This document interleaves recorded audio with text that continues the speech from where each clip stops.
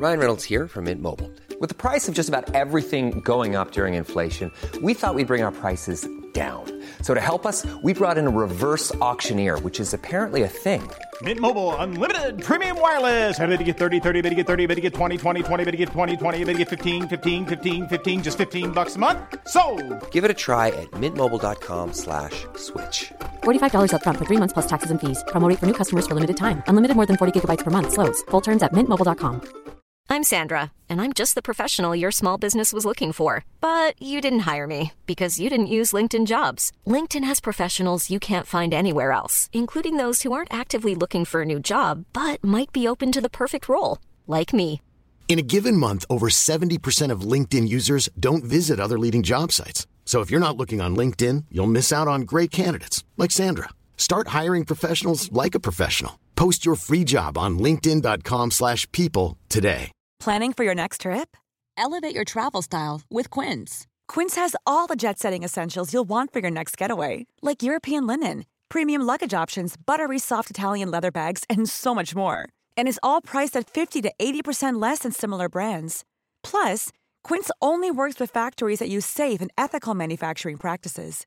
Pack your bags with high-quality essentials you'll be wearing for vacations to come with Quince. Go to quince.com/pack for free shipping and 365-day returns.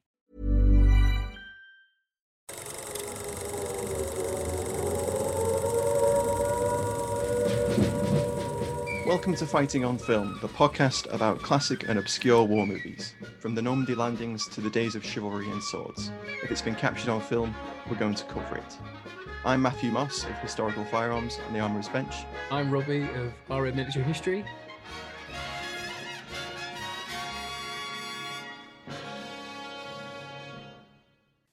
Welcome back to another episode of Fighting on Film. This week we have a special treat. We're looking at not one, but two films. We are looking at Bravo 20 and The One That Got Away. Now, these are both films about the same event, which took place 30 years ago during Operation Granby, otherwise known as Desert Storm, the Gulf War. This is going to be a kind of a little bit of a different episode to what we normally do. Yeah. We're going to do a little bit of compare and contrast and see how the films sort of depart from each other on what they're actually covering. And we'll still do Ali Tally. Fave scenes, alley tally. Yeah. But we're going to do it twice, because why not? Yeah. But we'll try and keep it brief, but we'll try and get through as much as we can. Well, both films cover a lot of the same ground. So They do. It's the only way we could really tackle these two. And, you can't talk about one without talking about the other, really. No, you can't. You'll see why when we start going into it. I thought we'd kick off by talking about the cast of each film. Yeah. Should we explain what Bravo 20 actually is first? Yes. So Bravo 20 is a SAS mission just outside Baghdad in 1991. And they are tasked with finding an MSR, which is a main supply route, and seek out and cut a fiber optics cable so that the Iraqi High Command can't get in contact with their Scud missiles that are firing into Israel. They're basically Scud hunting, aren't they? Scud hunting, yeah. And that'd be a cool name for the film. Yeah, why didn't they go? Yeah, damn. So Bravo 20 is basically the patrol's actual call sign. That's it. There's a couple of patrols that went out, and they're all gone. They've all gone from B Squadron, SAS Regiment. Yep. So that's what the Bravo stands for, and then the 20 it's their patrol number 2. Yep. So basically that's where it comes from. They're dropped off by a helicopter, so they're inserted by heli, and then they tab to the MSR, and they're looking for an OP. They're looking to set up like an observation point, aren't they? To that's it, yeah. Keep an eye on the road and see what's going past, and try and work out where these Scuds are. Mm-hmm. Because it comes a little bit later on, we should say that about a third of the Scuds that Iraq were launching at the time were aimed at Israel in an effort to bring Israel into the war, which would have destabilized the sort of NATO/Arab coalition. Both movies feature this mission, and they were both turned into best-selling books after. One that got away was Chris Ryan's book, and Bravo 20 was Andy McNabb's book. And obviously since, both men have gone on to be authors, historical advisors, documentary makers, public speakers. They've really built a big career off of these books. They're what we think of when we think ex-SAS figureheads, I think, in a way. Yeah, I mean, when these films came out, I don't know, like 5. Right, yeah. Well, I was like 2 and 6. I remember staying up and watching it when I was 9. I remember like watching like the first one. I don't remember the torture scenes in the second one. Maybe I didn't watch the second one, but I do remember like the main climactic scene in the first part of it. So they're basically TV movies, aren't they? They're a little bit more than that. They're big budget TV movies. They're big budget for the time. My first introduction to Chris Ryan was when I read Strike Back when I was on holiday when I was like 13, 14. Mm-hmm. And it's very gung-ho. You know, you can see the parallels in some of the bits in these films. So Andy McNab was the patrol leader. Sergeant Stephen Mitchell is his real name. That's his real name, yeah. And then we have Chris Ryan, who was a corporal. He is Corporal Colin Armstrong, yep. But his pen name is Chris Ryan. I think it was Chris Ryan's book that was published first. His film, The One That Got Away, was produced first and came out first, didn't it? Followed by Bravo 20 in 1999. So Bravo 20 was BBC production, and One That Got Away was an ITV production. For your casting, Bravo 20 has got Sean Bean, Sharp himself, in the lead role as Andy McNab. And then it has Kevin Collins as Chris Ryan. But that actor he's never been in anything big. I'd say Bravo 20 was the biggest thing he's been in. He doesn't have a lot to do in the movie anyway, really. No, he doesn't, no. So maybe that's why he's a bit of a lesser known. And fans of the pod will recognise Richard Graham, who plays Digger, the Australian SAS member in the Bravo 20, as a Royal Marine from Ungentlemanly Act. So that's a nice little. I didn't even notice, to be honest. Yeah. I was like, I know that face. So I had to look it up. And then One That Got Away features Paul McGann as Chris Ryan. He's from Withnail and I, Monocle Mutineer. Very, very well-known face. Hornblower, of course. He was in Hornblower too. Hornblower, yes. So they're both coming from Napoleonic War heritage behind them in their production histories. And then David Morrissey plays Andy McNab in One That Got Away. And he is quite well-known. Most recently, I think I saw him in The Walking Dead. He also played a version of the Doctor in a Doctor Who episode, one of the Christmas specials. Did he? David Morrissey? He did, yeah. He played a man who thought he was the Doctor. Okay. And Paul McGann famously did play the Doctor once. There's a nice little reference there, okay. little cross-reference there. We do movie trivia on this pod. We try to. There's quite a bit of movie trivia with this one. So the director of The One That Got Away is actually, quite well known. It's Paul Greengrass. Yeah. So he's done the Bourne movies, United 93, Green Zone. He went on to big things, basically. He did, and he's known for that sort of shaky cam style, the handheld cameras, and you can definitely see it in One That Got Away. It's a lot more. I'd say One That Got Away is more visceral. Yes. In the terms of the shots, it's very raw. It's more basic, like a basic look. To me, the way I would very basely describe it would be as being slightly more arty in its cinematography and approach. I think you're right. There's more lingering shots. The way it's shot is slightly more, I suppose, art housey in that. There's definitely some metaphorical things going on with some of the shots. Yeah. So there's like over the shoulder shots of him looking at the billboard towards the end, and the trek up to the fence, the border fence, is a good shot too. There's a few really interesting things, and then obviously with Bravo 20, it's a little bit more sort of shot in like a blockbustery type. It's more Hollywood, and that was directed by Tom Clegg, who has a history of doing sort of not unfamiliar with action, because he filmed a classic British cop show, The Sweeney. He did. Space 1999. And he also later directed a lot of episodes of Sharp. Interesting, because of the Sean Bean connection there. So he would have known Sean Bean quite well. Definitely. The writer of this one is Troy Kennedy Martin, who is really famous for Kelly's Heroes. Exactly. His way of writing banter and writing soldiers that we all said way back in the episode of Peter Caddick Adams. If you haven't listened to it, please go back and listen to it. It's an absolute cracker. But yeah, the banter is there. You feel like they're a unit more than One That Got Away. It tries too hard to sort of point the finger at certain people, whereas Bravo 20, I would say, is a more accurate representation of an SAS unit. Of a unit in general, I would say. Like there's banter, there's jokes. Like one of the first things you see is like someone puts a breeze block in someone's bag and then they end up taking it all the way to Q8, you know. So there's more squaddy humor in it, and it feels more true. They feel more like real people, and you also, I think the bigger budget probably allows them to, but you get to see them pre-mission. One guy's getting drunk before he goes out and all that, so you just feel like they're more human in a way. A more subtle sort of like introduction to the characters, in that, you know, we find out that they're friends, you know, that they have banter, they're chatting, you know, there's a marked difference between the two films, I think, in budget. And it's clear in that the Bravo 20 movie has a lot of sort of music that's pop music, recognizable music, rather than the one that got away, which has more of a sort of like sparse sort of. It's got more of a score, isn't it? It's definitely more of a musical score than a soundtrack in that respect. But the BBC can use their blanket licensing fee thing to play all the songs of the got period. Their money's worth out of that one. My God, there's at least like, you could probably put out like a soundtrack album, the Bravo 20 soundtrack album. The Bravo 20 compilation album. Featuring such hits as Should I Stay or Should I Go? And God, what's the other one? There's some like really random stuff in there, like Daddy Cool is in there. Yeah. Desert DPM classics. Desert DPM discs. Oh yeah, I love it. Now that's what I call Desert Storm. Gulf War classics. God, we sound like we're trying to get an audition on BFBS. So for this one, I found two contemporary reviews from the time. I always love it when you dig these up.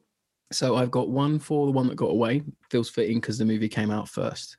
This review is a little bit scathing. It comes from Brian Reed, who was the Daily Mirror's TV and film critic at the time. And his headline for the review starts with Desert Prats at War. He's setting his stall out really early. He is. So we've got The One That Got Away was a brilliant, riveting film, but it was clear to see why the SAS didn't think so. The Iraqis were portrayed as a shower of wide-eyed, incompetent bandits in Catherine Cookson headscarves who shot into the air yelling Allah. The hero, Paul McGann, who spent days walking 200 miles across Iraq with virtually no food or water in extreme temperatures, pursued by 1,600 soldiers, arrived back at Camp Tand, unable to walk straight away, with a few dodgy scabs around his mouth. I didn't know Club 1830 went to the Gulf. Did you? Wow.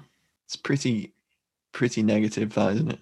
And then he's got, like, in, you know, like when they section off a bit and it's got a word, it's just got in bold, dodgy. Wow. Okay. Any rating? Is there a rating to it? No, there's no rating on it. But I looked at later on at the TV guide and it gave it like 4 stars. I wouldn't say it's dodgy. Now I'm gonna lay it out now before you do the next one. I haven't read either book. No, I haven't either. So I can't comment on how accurate the adaptation from the book to the movie is. There's a lot of controversies anyway with both. That books. kind of put me off because I'm never really been someone that's gone in for like the whole special forces, like big expose books, you know, like the guy that wrote the one about killing Osama bin Laden, etc. They've never really done much for me. No, but I must say I did enjoy both films in different ways. Yeah, I like them for what they were. Yeah, you know. And now I'll read out the Bravo 20 review. Daily Mirror again. It's a different reviewer this time. And here's the funny thing: McNabb is shown to be cool-headed, unflinching, and totally in control, while Ryan is a vain, self-obsessed, whinging moaner. Well, they do say the first casualty of war is truth. Now, I'm not one to name drop, but I met McNabb once at a party, and he didn't much look like Sean Bean to me. So there you go. So that's hinting at the, you know, the sort of rivalry that is apparent between the two of them. Yeah, and that is a weird thing because I think, and now we'll probably talk more about the plot really. Oh yeah, interestingly enough, both films filmed in South Africa. Yes. It's very odd. Same story for the movies, pretty much.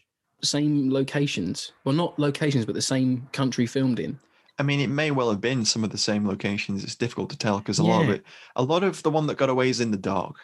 They've obviously been trained by the same South African military advisors.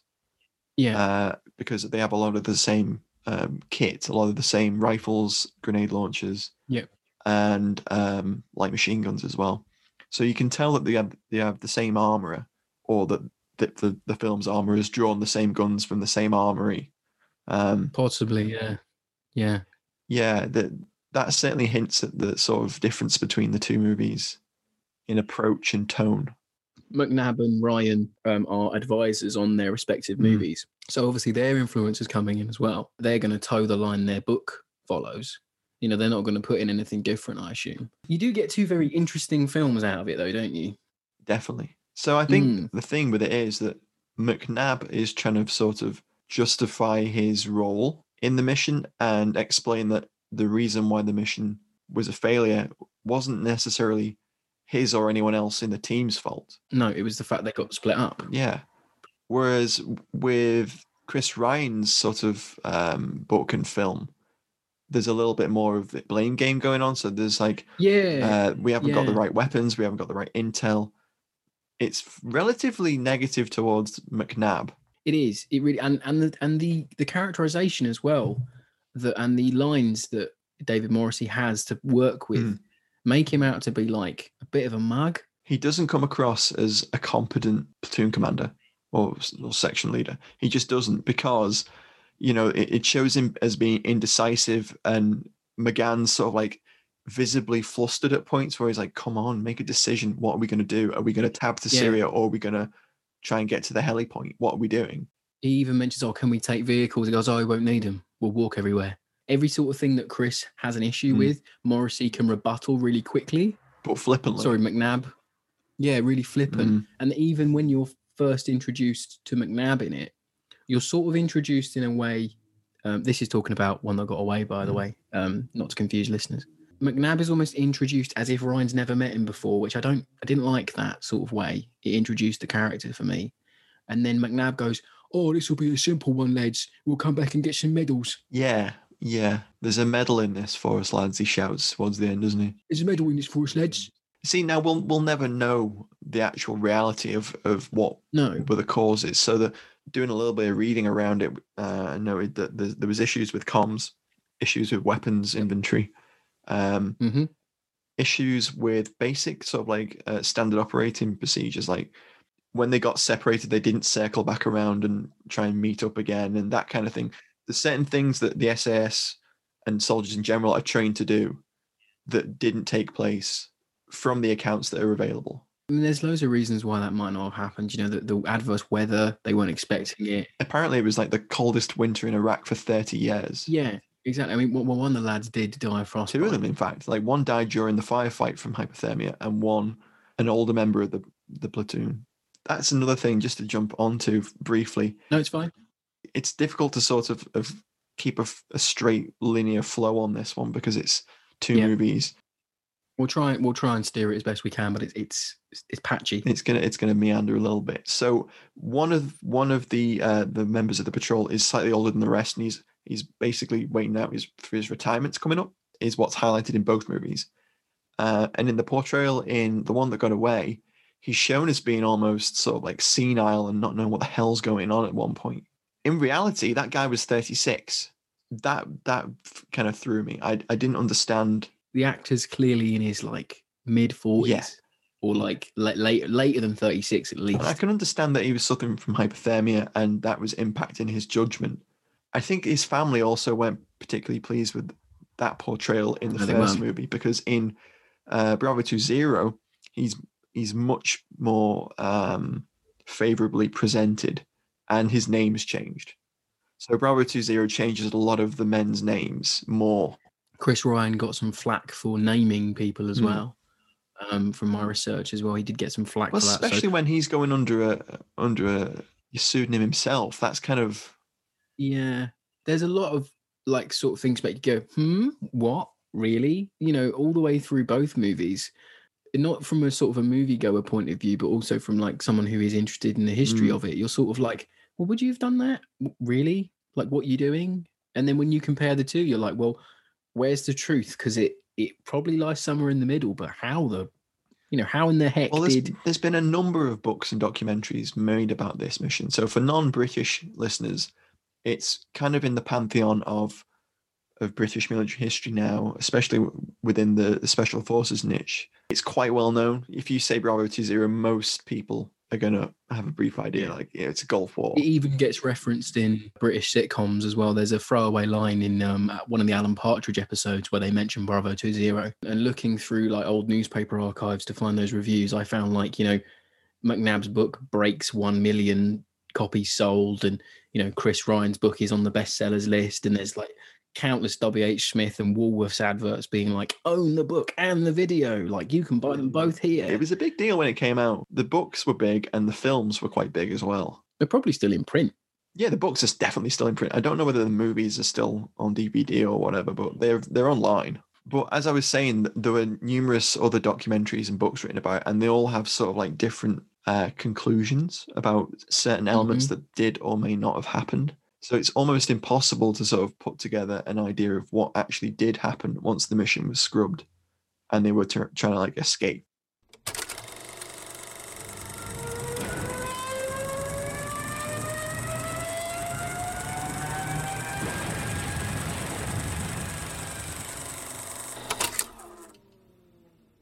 So a little bit more plot, just to explain where we're at. So they set up an OP, but they realize that they're right next door to a Iraqi anti-aircraft position, because Iraq at that point had a massive anti-aircraft network of all kinds of stuff. I mean, you would if you had the whole of the USAF breathing down your neck. Exactly. But they've hellied in, tabbed to the MSR, set up an OP, and then like the next morning they've realized, oh shit, we're right next to an anti-aircraft battery, which is like 100 Iraqi soldiers plus vehicles, etc. And at that point you would think we should definitely move. You should skedaddle out of here, shouldn't we, really? So they have bad intel, they're underprepared, and they aren't equipped as they would like to be. So both films reference all three of those elements as being an issue with the mission from the outset. So at least that's one through line. The locations aren't changed and things like that. You could cut. If you were good at editing, you could cut like a super cut of these movies, and it wouldn't be out of place, sort of thing. No man is trying to say like, well, I say I was here and I was actually like 10 miles in the other direction. And they're not trying to say like the locations are wrong. It's just what happened is presented. There's some confusion about how far they walked from the heli drop off to the MSR. There's some confusion about that. Because in Bravo 20, they literally just dropped right on it. But more or less, yeah. And then would make sense why the helicopter took incoming and it had to drop them where they were dropped. That's a good point, yeah. I've forgotten about that. The older guy goes, oh, look, there's an AA site right there. And then they're forced to set up their OP there. Whereas in One That Got Away, they half kind of stumble upon it, but then they sort of don't, because they walk up to an area and then they're in like a wadi, aren't they? And they're stuck in there the whole day. And then eventually they get discovered by an Arab goat herder, a little boy, in both. And he goes and informs the AA battery there's some suspicious looking lads in the wadi. This is where the shit hits the fan and everything falls apart. But from that point on, the two films begin to show everything completely differently.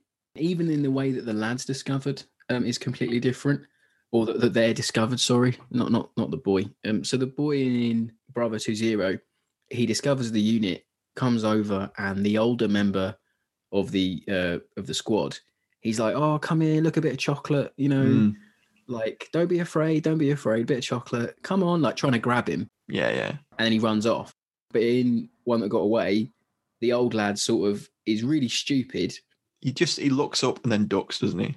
Yeah, he looks up for like a bit too long than he should and then ducks down. Chris grabs him and's like, "What'd you do that for? Did he see you?" He's like, "No, he didn't. He didn't see me. And obviously, they've been spotted. Either way, that guy's shown as being to blame. Yeah. As you said, that's when the stark differences start coming in. Yeah, so in Bravo 20, there's the whole bit where they hear like the impending noise of a vehicle and it turns out to be a bulldozer. Whereas in the One That Got Away, it's immediate contact. Like the Iraqis are immediately coming for them. Yeah, they turn up on that ridgeline, don't they? And start making contact. Whereas in Bravo 20, Sean's like, right, everyone get together. We're going to start. Tab into the heli site. Hopefully, if we get further away, they might think that we're one of their patrols. Yes. Yeah. And then they make contact because obviously the Iraqis don't think they're one of their patrols. that kind of makes more sense. They engage a number of APCs that approach them from a ridgeline. They lose their bear guns, their backpacks during the retreat. They open up, lay down fire, and then they run as fast as they can in the opposite direction and then dogleg back. So they aren't expected to be on the path that they look like they're going to be on. The drills of Bravo 20 look more accurate to me. We don't really see them moving much in The One That Got Away. No, we don't. They don't. But when they do make contact, it's a lot more. This is how, or at least the movie's trying to show you how an SAS unit would attack an armored section. There's issues with One That Got Away where they have Law anti-tank launchers on them, but they're not used. Then later on in the movie, Chris Ryan just happens to have one when he needs one. Yeah. It's annoying from sort of a movie thing because you're like, well, he didn't have that on his backpack. Yeah, that's true. But then when you're looking at it from a historical standpoint, you're like, well, if you say you drop your Bergen and you didn't have it on you at that point, then you do have your Law on you at the end to make contact. Yeah. Then that's where this is like a massive like map of like issues and problems. There is, and like sort of like disconnects from one another and what would probably have happened. And it's a combination of both the two separate different approaches to the plot or the event, and then probably the difficulties of production and filming a film. McNab or Ryan's not going to let you go, oh, hang on, let me just grab a copy of the rival book just to check how they done it. They aren't going to let you do that, well, are no. they? Well, if you were, being the advisor on a movie and you'd sold the rights to someone, you would believe in that product anyway. So you're not going to cross-reference with what Chris said or what Andy said. No. Vice versa. But even if you were thinking of doing it, they're probably not going to let you. The movie after the firefight section, the two movies take a completely separate path. So One That Got Away concentrates on Ryan and his tab to Syria. 200-kilometer march to the Syrian border, and the two groups get split off. Mm-hmm. And that's the nice thing about these two films, that they show the two halves. We see McNab's version of events, or what he experienced in Bravo 20, and then The One That Got Away, we see what Ryan experienced in his walk to Syria. In Bravo 20, when they get split up, they're trying to they think they hear a helicopter or a plane overhead, so they try and contact it on their radio. Sean Bean, Andy McNab goes, "Let's all convene here," sort of thing. We'll call up that aircraft or whatever it was, just to see if they can find us and double back on us. Like, wait here. And obviously, because of the wind and the rain, Chris Ryan's little section at the front doesn't hear them, so they walk off. But then in One That Got Away, they sort of just turn around and they're not there. Yeah. So you see it from Chris Ryan's perspective of they turn around and they're not there. It's not really a resolution, whereas in Bravo 20, you're like, oh, okay, that makes sense, because obviously it was windy, they couldn't hear you. With The One That Got Away, you kind of think, what? Where did they go? And I'm like, but you were turning around every like 2 seconds to like look behind you and like cover your six. Exactly. You're checking your intervals, aren't you? You're making sure. Yeah. There's too much sort of leeway sometimes, and you have to sort of suspend belief a little bit with it with either film. It gets confusing. So yeah, Bravo 20. Then you're just concentrating purely on McNab's experiences. Then it's completely with Chris. So with McNab, you have 3 or 4 guys. So it's the majority of the patrol, and they continue on with the plan. They're feeling the effects of the exposure and the hunger because they've left their bear guns behind. They have nothing with them.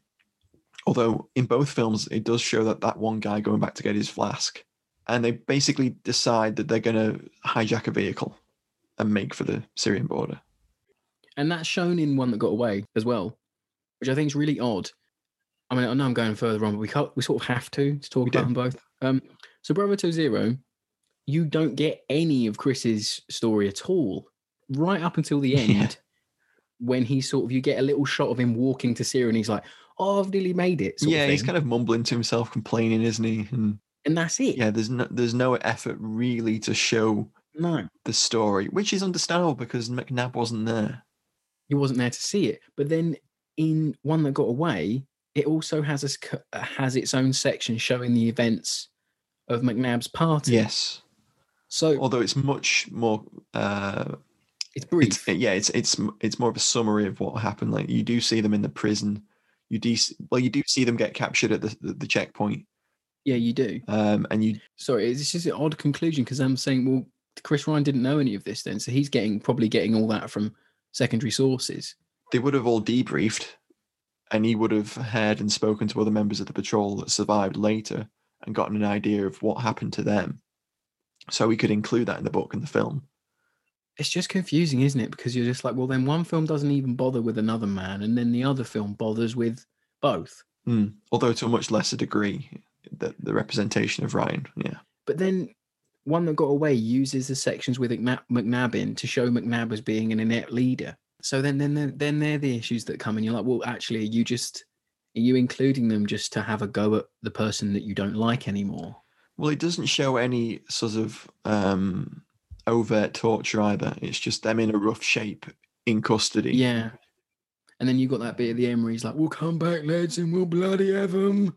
And it's like, it's sort of done in the sort of cringy way. Yeah, it's not the best of scenes, and it could have been written and handled better, I think, that part. McNab is just shown to be like a bit of a fool.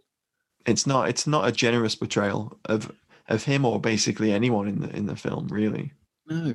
And then Bravo 20, I've said it before, but like Bravo 20 portrays Chris as just an average guy. Yeah, there's no malice sort of thing. No. Despite it being made after the fact. Yeah. And even at the end, Sean Bean says, oh, well done, Chris. You got back. And I'm like, well, then where's the beef then, guys? Come on. It seems kind of one-sided, or perhaps McNab took the high road. Possibly. Yeah. No, there is a maybe point there. Maybe there was disagreement or fallout, and McNab just basically took the high road on that one, and didn't want to criticize Ryan. And basically, you can also put it down to Ryan is commentating on who he thinks is responsible for the mission failure. Yeah. And basically, McNab was the patrol commander, so some of the responsibility, if not the blame, sits with him, and perhaps that's how Ryan sort of framed it within his own mind, because there's also the gung-ho major who's basically giving them their intel, and he's very much like, we're trying to get B Squadron out there, and we're going to get medals, and Yeah, in both movies, they're portrayed as a bit of a very sort of officers of their era, I would say. Yeah, they're very Ruperty. They're like, oh, don't worry, chaps, you'll be back within the hour for tea and biscuits. They're very sort of that kind of officery class, aren't they? So you can see that McNab and Ryan had beef with like officer class, I think. Yeah, I think they both probably resented the fact that the mission wasn't properly prepared. Both movies do portray that, I think. So we don't want to get bogged down in the ifs and the whats and the whys. So shall we do some good old alley tally? We've got plenty to talk about anyway. We have. Let's get into it.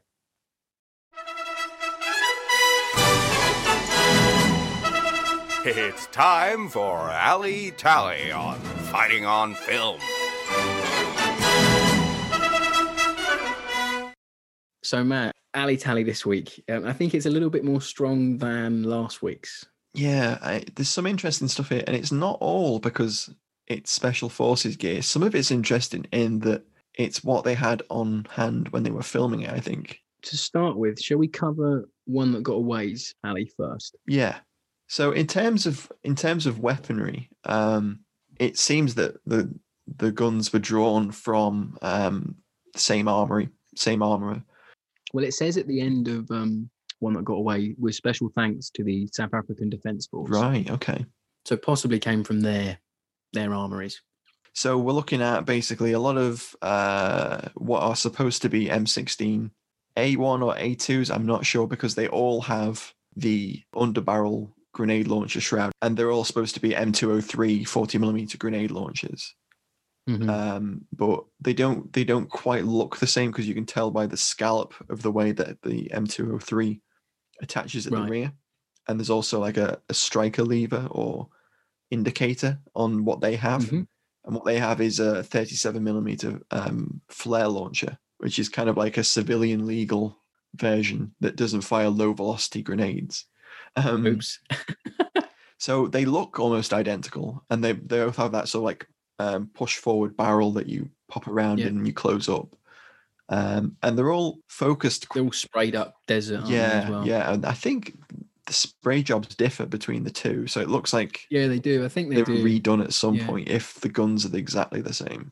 They're both wearing Desert DPM, which I think is really cool. I love Desert DPM. I think it's one of the best camouflage designs we ever had. I just think it looks really cool. It does, especially when it's like paired with green 58 pattern webbing. Come on. What, any fans of my Twitter account will see that I went a bit mad on Gulf War sort of kit and weapons a few weeks ago. That's at RM Military History, if you don't already follow Robbie. I bloody love it. So that's my sort of alley pick, really, for both. You can cover sort of both. They're both wearing pretty much the same gear, same weapons. Yeah.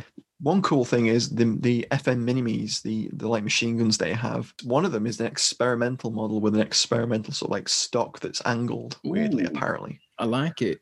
You definitely get more mini action in Bravo 20 than you do in One That Got Away, I think. What it is there is Bravo 20's bigger budget allowed them to replicate what the men actually had. There were 3 mini-minis, and then everyone else had M16s with 2 or 3 grenade launchers underneath barrels. So you do get more of probably an accurate idea of their loadout. Although in Bravo 20, in one of the scenes where they are trying to get to that checkpoint, one of the lads, his mini-me basically turns into an FN mag. That's One That Got Away. Is it? Oh, that's my mistake. Yeah, that's Bob. It is. It's Bob. And he's sort of like on a railway track or something. Yeah, and he dropped down and he's putting a belt into a. That's it. Well, like as you say, an FN, and it looks like I was like, is that a Jimpy? What the fuck's happened there? See, I'm getting my Bravo 20 movies mixed up. The issue is we've got the alley tally this week. The guns are the same, and the fatigues are the same. Although in Bravo 20, they hold on to their Bergens way longer, which makes more sense for certain bits. Yeah. I think that's because they change the time scale in which they are breaking contact significantly. That makes sense. So in Bravo 20, it's shown a lot more. I'm Sandra, and I'm just the professional your small business was looking for. But you didn't hire me because you didn't use LinkedIn Jobs. LinkedIn has professionals you can't find anywhere else, including those who aren't actively looking for a new job, but might be open to the perfect role, like me. In a given month, over 70% of LinkedIn users don't visit other leading job sites. So if you're not looking on LinkedIn, you'll miss out on great candidates like Sandra. Start hiring professionals like a professional. Post your free job on linkedin.com/people today. Everyone knows therapy is great for solving problems, but getting therapy has its own problems too, like finding the right therapist, fitting into their schedule, and of course, the cost. Well, BetterHelp can solve those problems. It's totally online and built around your schedule. It's surprisingly affordable too. Connect with a credentialed therapist by phone, video, or online chat, all from the comfort of your home. Visit BetterHelp.com to learn more and save 10% on your first month. That's BetterHelp, H-E-L-P. You see more of them in that sort of initial breaking contact segment. Yeah. And then obviously you've got a bit in One That Got Away later on where Chris Ryan takes on a Iraqi APC on his own and an Iraqi truck. Knocks it out with the law and then proceeds to go around the back of it and shoot all the men inside. And what kind of truck would that be that he took out with the law, Robbie? The most alley piece of kit in the whole film. Well, yeah, of course. So in One That Got Away, it's too dark and you can't really make out what the truck is. But in Bravo 20, when they make their initial contact, the Iraqis pull up in a Bedford RL, and I was, very, very happy. Because if you fan of the pod, you know that I love Bedfords. So the alley tally was for me this week was Bravo 20 with not only its Bedford inclusions, it's got Bedford RLs and J5s, which is like you barely ever see a J5. I was quite impressed. Unfortunately, the RL gets knocked out by a law, which made me sad because, Bedford RLs don't have a good track record with films. In the Wild Geese, they get blown up as well. I mean, that's a great way to go out. It's a waste of a law, but it's a great way to go out. Also, Bravo 20 has got a BMP, which is really nice. It does. And there's a great scene where he throws what looks like a white phos grenade in the back of it. Yeah, that's Digger, the Australian. Which is, quite the thing. It's nice. You see him like counting off the fuse and then he throws it in. Yeah, so I must assume that there must have been 3 or 4 Iraqi guys that did not want to come out and brave the charge of... Brave the sass. Yeah, the charge of Sean Bean and the lads. which we'll come to in a minute, I'm sure. So yeah, so One That Got Away, that's pretty much it for Ali, really. There's a lot less kit in The One That Got Away. There's a lot less kit in it, and there's a lot less shots where you see it up close. I'm not disputing whether Chris Ryan did what Chris Ryan said. That's not what this pod's for. But there's a bit where he's trying to sort of like get the M203 grenade launcher open and it's cold. I quite like that inclusion because it showed that he's getting affected by the weather. Yeah, that's true. But then did you think that both movies, I mean, you're the firearms expert on this pod. Did the movie portray the M203 accurately? With Bravo 2-0, it's kind of weird because it gives it an almost sort of like bazooka-esque. So when they're at the range zeroing, which is a nice inclusion on its own, you know. Yeah, there's a GIF on the Twitter account I made of that. Please go and check it out. Zeroing at the range before heading out on patrol was a nice inclusion. It kind of gives it an effect of like a rocket launcher. Yes. Whereas it's not. It's a low velocity grenade. It's an M79. It's a thumper. It's thump. Whereas in Bravo 2-0, it's like. And it's sort of like, yeah, you do get a bit of a weird sound effect on it. And that's because they're basically firing flares. I think it's a flare launcher. It's a 37mm. So they use like blank flares or something. It's a pyro thing. So it's not sort of the best representation of an M203 40mm grenade launcher. At that point, in like 99, 90... 96 is One That Got Away. You didn't really see them that often in films. No. But then also I've got that Bravo 2-0 has a really good use of laws. There's a lot of laws in it. Yeah, in fact, like in that first contact, the first shot is just a law coming out of nowhere. It is, yeah. They try and they hit the BMP twice, don't they? Which is doctrine though, because if you watch, any sort of BAOR fans or ex-BAOR people listening will know if you've watched Soviet Encounter, the quite famous British Army training film from like the late 80s, your point is to try and get a BMP to deploy its troops. You're breaking their momentum of attack. You're forcing them to deploy. You're slowing them down.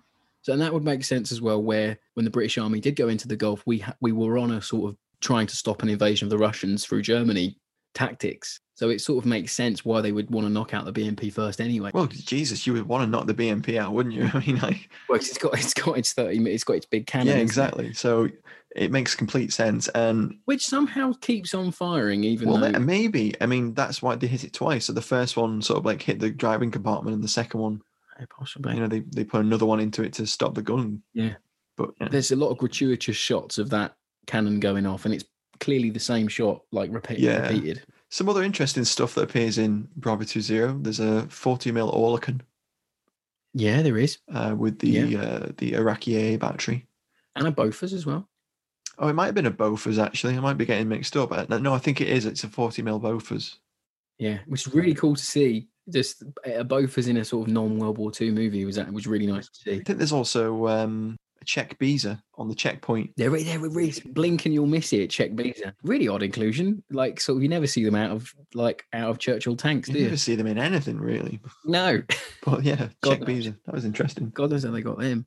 And then the only sort of non-alley weapon alley this week, I quite like the taxi in Bravo 2-0. Mm-hmm. The old Chevy, the 55 Chevy taxi is quite nice.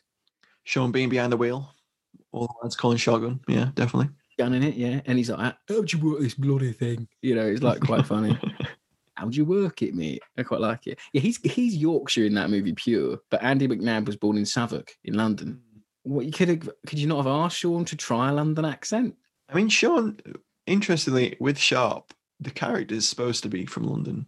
It's supposed to be from like the East End as well. In Sharp, he should have had like a bit of a Cockney or like a London accent going on, but he didn't. He just, went for like slightly RP Yorkshire accent. Yeah, it's more clipped. It's definitely more clipped. But in this, he's definitely much more guttural, which I think he's trying to like do tough NCO. He's really good in it though. I really like both performances. I like Sean and Paul's performances. McGann does sort of serious brooding quite well. He does. Both movies have mocked up vectors as well, mocked up to look up as AKs. Mm-hmm. Yeah, you can spot that from the 5.56 mag profile in some of those like night shots. You can definitely tell. So yeah, I mean, apart from that, I've not got anything else for Ali this week. That's about it, really. Chris has got a weird German, which looks like a German field cap in both films. Actually, that appears, but he's only wearing it for like a split second. I thought either that's Chris wrote in the book, "Oh, I bought my German field cap with me," or you know, they've seen it in Bravo 20. They've seen it in One That Got Away. And like, oh, we have to have you in that cap. Yeah, I think he does mention what he had on him because he talks about his boots not being army issue. Ah, that's it, yeah. Well, then that would be Ali, wouldn't it? That would be genuine Ali. And then Chris Ryan also says that apparently he wore a desert smock or a Denison smock. Yeah. Possibly. But then there's no evidence to back that up. So either he had it in his Bergen and got it out later. Who knew? I don't know. I've seen accounts where it says like they all were wearing like 40s stock like desert smocks. I mean, it wouldn't be out of the realms of possibility because there's like 70s BAOR and 80s BAOR training films that show some people in certain roles wearing smocks. Yeah, I mean, and it's also infinitely possible that they just thought they were like holdovers from the North Africa campaign, where in fact, like, yeah, maybe they did. They're like they were 60s production Paris smocks, and they just assumed they were that old. You know, who knows? Yeah, they could have been like mountain parkers, couldn't they? Just like really sun bleached. Who knows?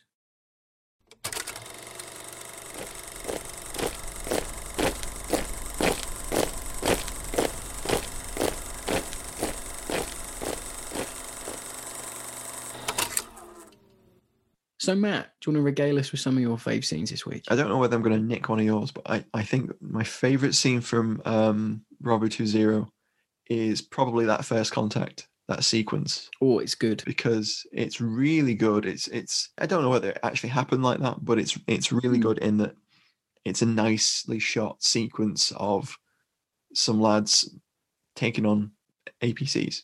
I think as well, like it's not only just them taking on the NPCs, it's the way that it's done. I also like Sean's narration. Yeah, that is nice. In the movie, like there's a constant narration where it's very much driven by bravado, isn't it? His narration, it's very gung ho. Definitely. And he talks about, you know, you might as well go at them. You know, if anyone says they're scared, they're not. All that sort of thing. Like I had this written down for one of my fave bits as well. If you don't mind me talking about it as well. Not at all. You know, when he says like, "Oh yeah, we were getting ready," and you got the guys on the mini-me's like checking their mini-me's over quickly, opening up the feed trays, checking, making sure the belt's sat properly. You know, he's like, "Come on!" You know, they're all sort of like gearing themselves up, which I think that's quite. You know, I've not been in contact myself, but I think that's something you'd probably do. Yeah, you know, you definitely. And at the same time, Sean's like shouting, "Talk to me!" Like, can you see them yet? You know, trying to keep that situational awareness. Yeah. And it's like stand your ground, all that sort of stuff. And people shout "stand to," which is always nice to hear in films. I think there's just more military dialogue in Bravo 20 that helps it. Yes, and that might be an element of the writing styles between McNab and Ryan. Yeah, well, Greengrass wrote One That Got Away. Yes. So, you know, he maybe isn't going off of having written, I don't know at that point if he'd done any military movies. But then again, Troy Kennedy Martin has coming from he's written Kelly's Heroes, he's written Z-Cars as well. So he's done like police shows. Men in the Services sort of stuff. And plus he served himself, didn't he? Yeah, of course he did. So it comes through a lot more. And I think that, I don't know what will come, the conclusion we'll get to, but for me, it's why it's a stronger film. You know, I'm just looking at it from a film point of view. I think it's a stronger movie, whereas One That Got Away is possibly a stronger character study, I think. Yeah. I think that's how you can decompartmentalize them. Yeah, I think you're right there. Another great thing about that scene is that they fan out into a firing line and they open up. They knock out the vehicles with the laws. And then Sean McNab basically decides that they're going to attack the Iraqi position, which isn't shown at all in The One That Got Away. It's breaking contact when we're getting away from this. We're not going to attack. Yeah. So they basically bound forward, and what that means is it's firing maneuver. Some of the lads are laying down cover while others are moving forward. And they also shout like moving as well, coming through and that kind of thing. Yeah. And I think one of them shouts out that he's reloading and that kind of thing. And then there's also a nice bit where I think the character's called Vince, and he tells him where to put the mini-me. It's like, put the mini-me here. It's like he's indicating where to like set up the mini-me to cover the retreating Iraqis. Definitely. So there's nice little touches. I think that's my favourite action scene. We're talking a lot about Bravo 20, but there is a lot more action in it. Also, there's bits towards the end where, you know, they meet Contact at the checkpoint, and then not only do they do that, later on they meet a little bit of contact when they're close to the Syrian border as well. So you get a more accurate portrayal of what happened to them. And you see a lot more action. The two films sort of come back together at that checkpoint part. Yeah, they do. But they differ on that as well. Differently how it actually went down. So with the one that got away, it's very chaotic, and I believe they have an Iraqi guy driving the cab still. Yeah, they do. So in one that got away, they're sort of, what do we do now? What do we do now? And then they see a car, and it's like really opportunistic, and they bundle into the car. There's no one in the taxi. It's just the driver, I think. And then they get him to drive to the checkpoint as if they don't know where they are anymore, which is another weird thing. So they're somehow convincing this man to drive them where they want to go. Yeah. And then they're giving out map references and things. But in Bravo 20, they turf everyone out of the taxi, and McNabb drives them to the checkpoint.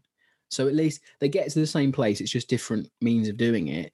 But then I think me and you were chatting. We think, well, hang on. There's no way you'd allow a civilian to drive you to the Syrian border, or at least to try and do that. No, well, what would you have to gain by that? What would you gain from it? And two, if they're sympathetic to the Iraqi cause, they could just drive you into a military checkpoint anyway. Yeah.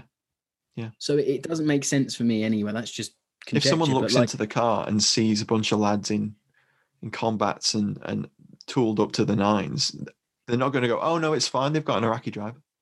Yeah. Oh no, they pay for their fare. Doesn't matter. Yeah, it's a bit of an odd one. I think for me at least, McNabb driving to the checkpoint makes way more sense. And then obviously they get found out and they fight away. It breaks up a little more in Bravo 20. So it shows two of them swimming the Euphrates, I think it is. Yeah, the Euphrates River. Yeah. Well, apparently one lad drowned doing that. Yeah, well, one of them is shown as being hypothermic or dead or drowned. I don't know. They're in the bull rushes and that's it. And they don't show that in Bravo. McNabb ends up in a drainage ditch, sort of culvert, and then he's found. That's how he's found, and he's found like that in both. In one that got away as well. Yeah. So at least that's accurate. Then they both agree that's how they were found. So that's something. But for me, I'll something I like from one that got away, and this was purely from like a movie, a cinema goer's viewpoint rather than do I believe the truth? It's where Paul McGann takes on an APC in a truck on his own. He initially thinks that it's like a civilian truck. Yes, he does. I know the one you mean. And you get this little shot. It lingers on his face, and his little face drops, and you're like, "Oh no, he knows it's not civilian. It's an Iraqi truck. Oh no, what's he going to do? Is he going to run? Is he going to stay?"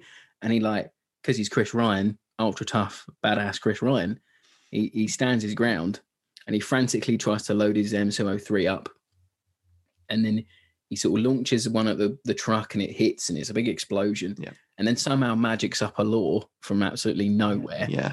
Which is a bit, where the fuck are you keeping that, mate?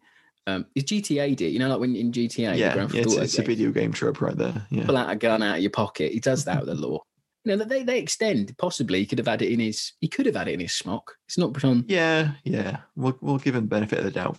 Yeah. So he pulls that out, knocks out the APC, and then casually walks around and guns down everyone inside. And then there's one lad, and he's run out of ammo, and he runs at him with his little combat knife and takes him out. And it's such a one-man army trope. It's very much, look how cool the SAS are. Look what they can do. Look how much of an army man I am. I think in terms of cinema, it's almost probably included to break up the monotony of watching Chris Ryan walk. I think it is. Because in that part of that movie, it's just Chris walking. So if he makes contact there, then that's another little action scene they can put in. There's no way of knowing whether he actually did or not, because no, there's not. No, and there's loads of controversy over that anyway. But it's as a movie, it looked cool. It's all shot at night. Yeah, the one that got away isn't frightened of doing night shots. No, not at all. And it uses it as a nice use of night vision as well. Yes, yeah, it is. Yeah. It's really cool. But then I think it's probably the budget comes into play. Bravo 20 uses a lot more stock footage from the war. So it doesn't, it doesn't need to get, like, it doesn't need to pay to have tornadoes flying in it. It shows you tornadoes flying in stock footage. And then it has BBC news reports. Obviously, that's where the BBC element comes in, that they use news reports from the time to set context. So I like Bravo 20 for the context it set up. Like, it actually felt like I was in the Gulf War rather than One That Got Away just sort of plonks you in, and you're sort of meant to know that it's the Gulf War. And obviously, me watching it a few weeks ago, not knowing 100% everything about the Gulf War, because I'm 27, I wasn't born when it happened. It was nice to have that extra layer of context that Bravo 20 gives, because it makes the movie a little bit more timeless. Yeah, it does. It does let someone who doesn't know the backstory of the war into the story a little bit more fluidly. But part of that was it, really, for me. There were some like a bit gross out bits that were a little bit odd. I mean, that's the thing with Bravo 20, like obviously, whereas The One That Got Away shows Ryan's escape, which is a phenomenal feat of endurance to incredible walk 200 kilometers with basically no food or water. And I think McGann's performance is quite powerful. He does sort of portray some of that, the struggle, and it must have been really, really horrible walking across the desert on your own, knowing that your mates could be dead, and not knowing whether you're actually, when you get to Syria, are they going to help you? Yeah, who are they going to even know what you're doing? Because there? Is the border a solid line? While you've got Ryan, the other side of the coin is you have McNab and the other prisoners that were taken. And that's where Bravo 20's final act is probably stronger, I would say, than The One That Got Away. Yeah, no, I think it definitely, it's got more to go on. And I think that's what makes it stronger. To redeem sort of One That Got Away a little bit, you do have Chris Ryan sort of breaking down when the Syrian farmer who helps him, he doesn't understand, gives him British sovereign, and he gets sort of offended because of it. He just doesn't know what to do with it, does he? Doesn't know what to do with it, and then Chris Ryan sort of breaks down. Yeah, I thought I liked that, because I was like, oh god, the man's finally cracked. Yeah, and in interviews since, I've heard him talk about, he visualized his daughter talking to him, right? That kind of thing, Yeah. Which none of that makes it into the film, so I don't know whether that's something he only felt he could share later on, or who knows. So we should probably talk a little bit about the scenes where the McNab and the other members of the patrol are basically an Iraqi prisoner in custody. Yeah, they're very visceral, aren't they? As soon as McNab's pulled out that Colbert, he's beaten up. Oh yeah, they're like. And then by the time he gets to the prison, they're all in rough shape, and they're trying to force them, I think, to confess that they're Israeli, so they can use it against them. Use it against the coalition. No, I'm British. I'm just a sergeant, and no, the officers don't tell me what I'm doing. They don't tell me nothing. I know we laugh about it, but it's like I can feel for Sean, because he's like getting absolute shit beaten out of him, so he's just trying to make him believe him. And it does. He would exactly. And he's basically trying to buy them time, isn't he? Yeah, he is. And it's that old thing of like, they need you for information, so they're not going to kill you. Whatever they do, they're not going to kill you. Because you haven't told them what they want to hear. But they make his time there pretty unpleasant. Oh, fucking hell! They pull his teeth out as well, don't they? There's a very shocking sort of like dentist scene where he's like, "Are your teeth still bothering you, Andy?" And he's like, "Yeah." Well, this man's a dentist, and then he starts pulling his teeth. Yeah. That's. So I need him on his back, and you're like, fucking, what's they going to do to him? They pull his tooth out, but then at the end of the film, his teeth are fine, which I thought was quite funny. But that's just continuity. But yeah, no, it's really horrible. And to prove he is an Israeli, he goes, within after like a good 3 or 4 days of torture, he goes, I can prove I'm not Israeli. I'm not circumcised. That's it. So they have poor Sean pull his kecks down, his trousers down, and then they all laugh at him, and he has a laugh, and it's a very odd breaks the scene. It breaks the tension. It does, yeah. And then the Iraqi secret police interrogator slaps Sean in the crotch with a ruler or something. Yeah. And then we're straight back into the visceral nature of that torture. I mean, I can get why he did it. Yeah. But like, come on, Sean. Protect the crown jewels. Come on, son. You know, Sean's getting the absolute shit beaten out of him. Then he sees his mates, and then he sort of realizes his mates are there with him. So he gets a boost from that. Yeah. And then they're talking at night, you know, and then the Iraqi guard's like, no talking. And it's like, but they don't come and do anything about him. I think it's quite funny. The guards are shown as a bit silly. One of my favourite scenes from that half of the film, or that act of the film, is the one where I've forgotten the character's name, but he's brought in separately from the other lads on the back of a truck, and they have to drive through a family of the grieving angry Iraqi family members, and they take him off the truck, and he's basically thrown on the floor. Oh, that's the lad. That's Ray. Yes, that guy called Ray. Yeah, his catchphrase is "fucking outrageous." Fucking outrageous. Which is it's great, and that's classic Troy Kennedy Martin, isn't it? One of the Iraqi fathers, the grieving father, comes through the checkpoint somehow, and he's beating him up. Yeah. And he pulls out a Webley. Yeah. Pulls out an old Webley, and he's gonna shoot him. And the secret police basically pull the Webley off him and take him back outside. Like, but then you get the weird thing in Bravo 20 with the Pope. Oh yeah. Yeah, there's a Pope plays a weirdly prominent role in this film. But there's a scene at the beginning before the first contact where I think it's Vince and he's having a shit. Oh, it's the Australian guy. Is it Vince that helps him?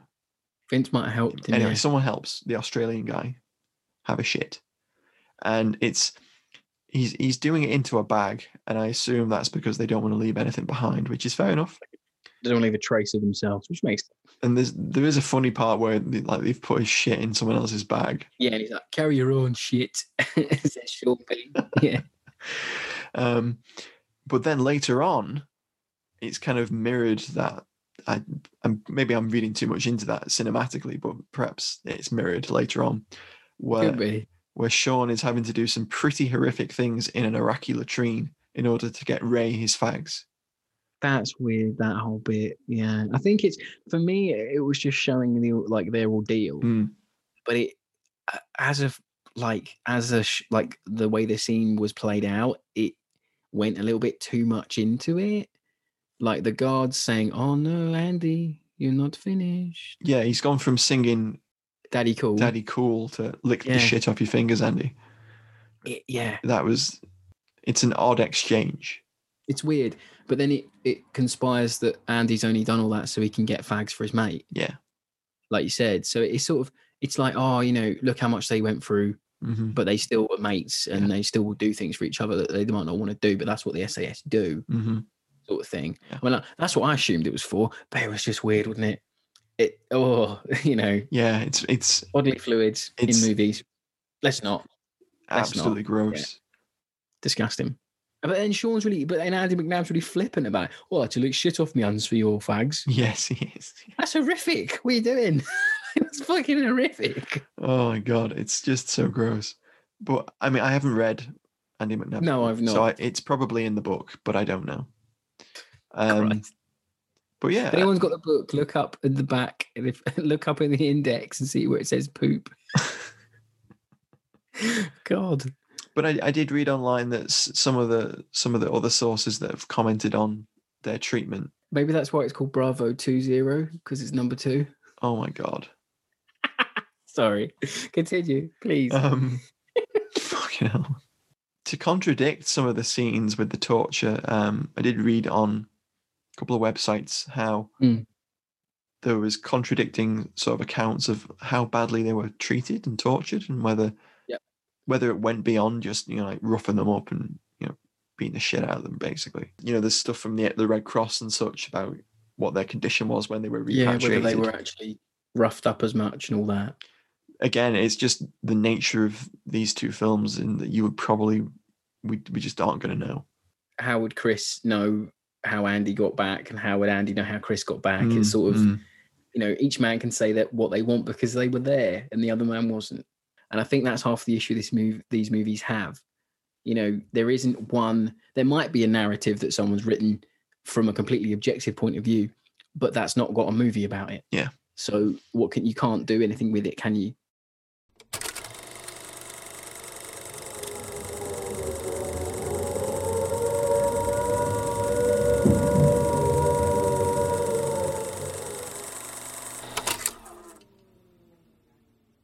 They're both massively contrasting films in their approach, tone, and budget, obviously, and what they're aiming for. So I think with Greengrass is the one that got away, the portrayal is a lot more arty, and that's necessitated by probably the narrative that he constructed around Ryan's account, and partially possibly some artistic choice. I think so, because there's that whole section where he encounters the checkpoint that's been shot up, and he imagines it like all exploding and runs off. Yeah, and that's a bit of an odd scene because it's not shown as a dream sequence, but it could be. It's very confusing. I just got a problem. I just don't know. I think I said earlier, like, that's a character study of Chris Ryan's endurance. Yes.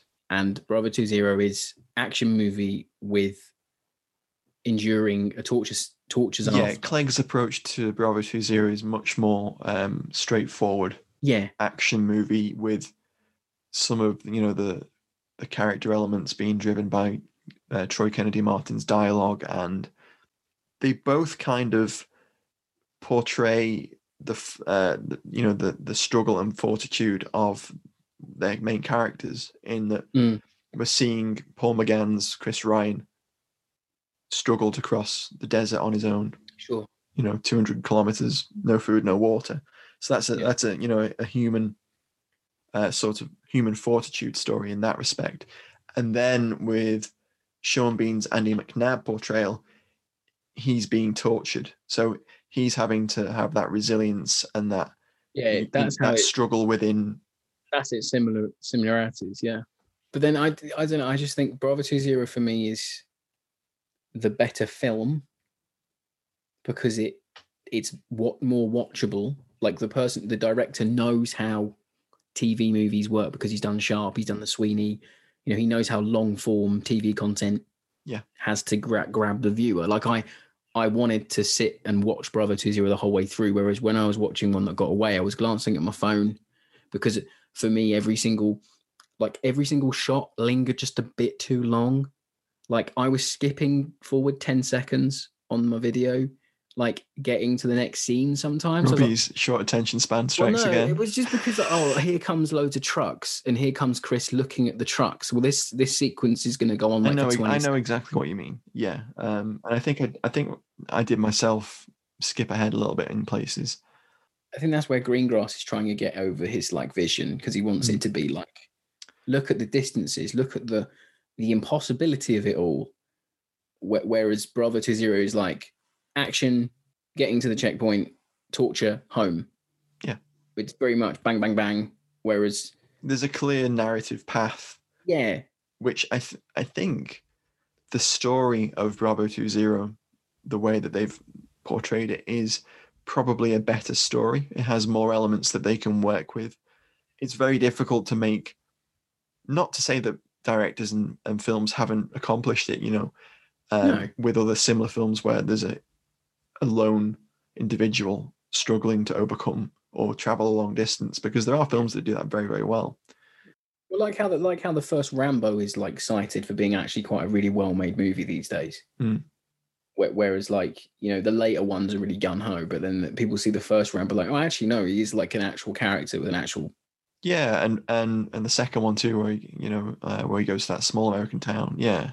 Yeah, like that's sort of the way that like this, the One That Got Away sort of shows it. It's like, look at how one man can do this, whereas Bravo 20 is look at how a group of men can get through this. And I think it just comes down to, one, whose story you prefer, and two, whether you prefer lone wolf or you prefer unit action. And also, I think it depends on the viewer and what they're wanting as well. Yeah. So as always, our opinions are subjective. One of the things we like about the podcast is that you guys share your opinions with us via Twitter and in the comments. If you've seen both, I mean, let us know, because we really love to know what you think, because this is one of the first movies or sets of movies that we've done where there is genuine conjecture, genuine controversy, and it's the first attempt where we've tried to compare. Yeah, and I hope you think we've done a good job. We might have gone a bit too Bravo 20 heavy, but I think it's because we might have personally enjoyed them a bit more. I know that I did. I enjoy Paul McGann's performance more than I enjoy the movie, I think. Yeah, he's good. The movie's not great. Sorry, Paul. I think that's fair to say. So I enjoy the more ensemble nature of Bravo 20, which makes sense because obviously Troy Kennedy Martin knows how to do an ensemble piece. Yes. He's done the Italian job. He's done Kelly's Hero. It makes sense that he can do a group of men and not sort of lose any of them in the sort of telling of the narrative. Whereas within Greengrass's movie, I feel like we don't really get to know some of the members of the patrol at all. Yeah, they're throwaway a little bit. And it almost feels like when you watch it, it feels like they just got a group of lads and put them together. Like none of them really knew each other. Even though some of them are recognizable faces, they're not necessarily recognizable names, shall we say? Yeah, the actors, yeah. It's interesting where both movies end with McNabb, but they end with McNabb in completely different circumstances. Yeah, so at the end of Bravo 20, it shows them getting home, and there's a little bit of a voiceover again from a bit of narration from Sean Bean McNabb, and he talks about the psychiatrists talking to them all, asking whether they've got PTSD, and he sort of like jokes that the psychiatrists were more strung out than we were, that kind of thing. Yeah. Well, it's clear that I think all of them have suffered since. Like that bravado was...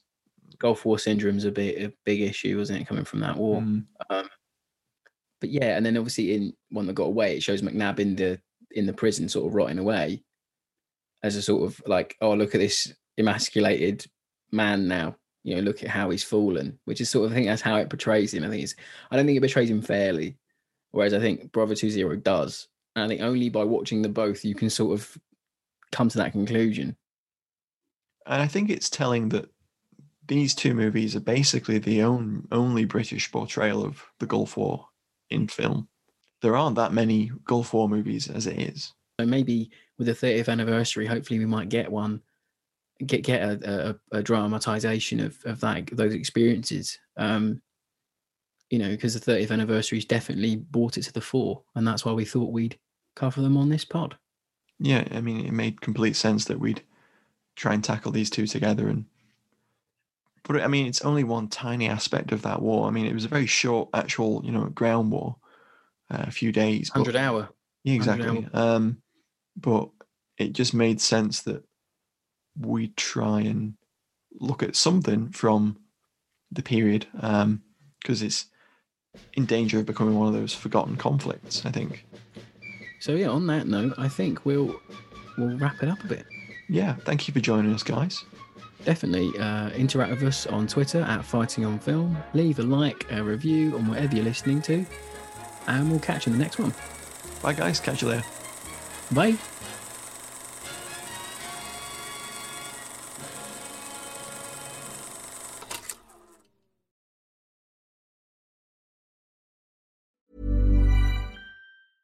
Even when we're on a budget, we still deserve nice things.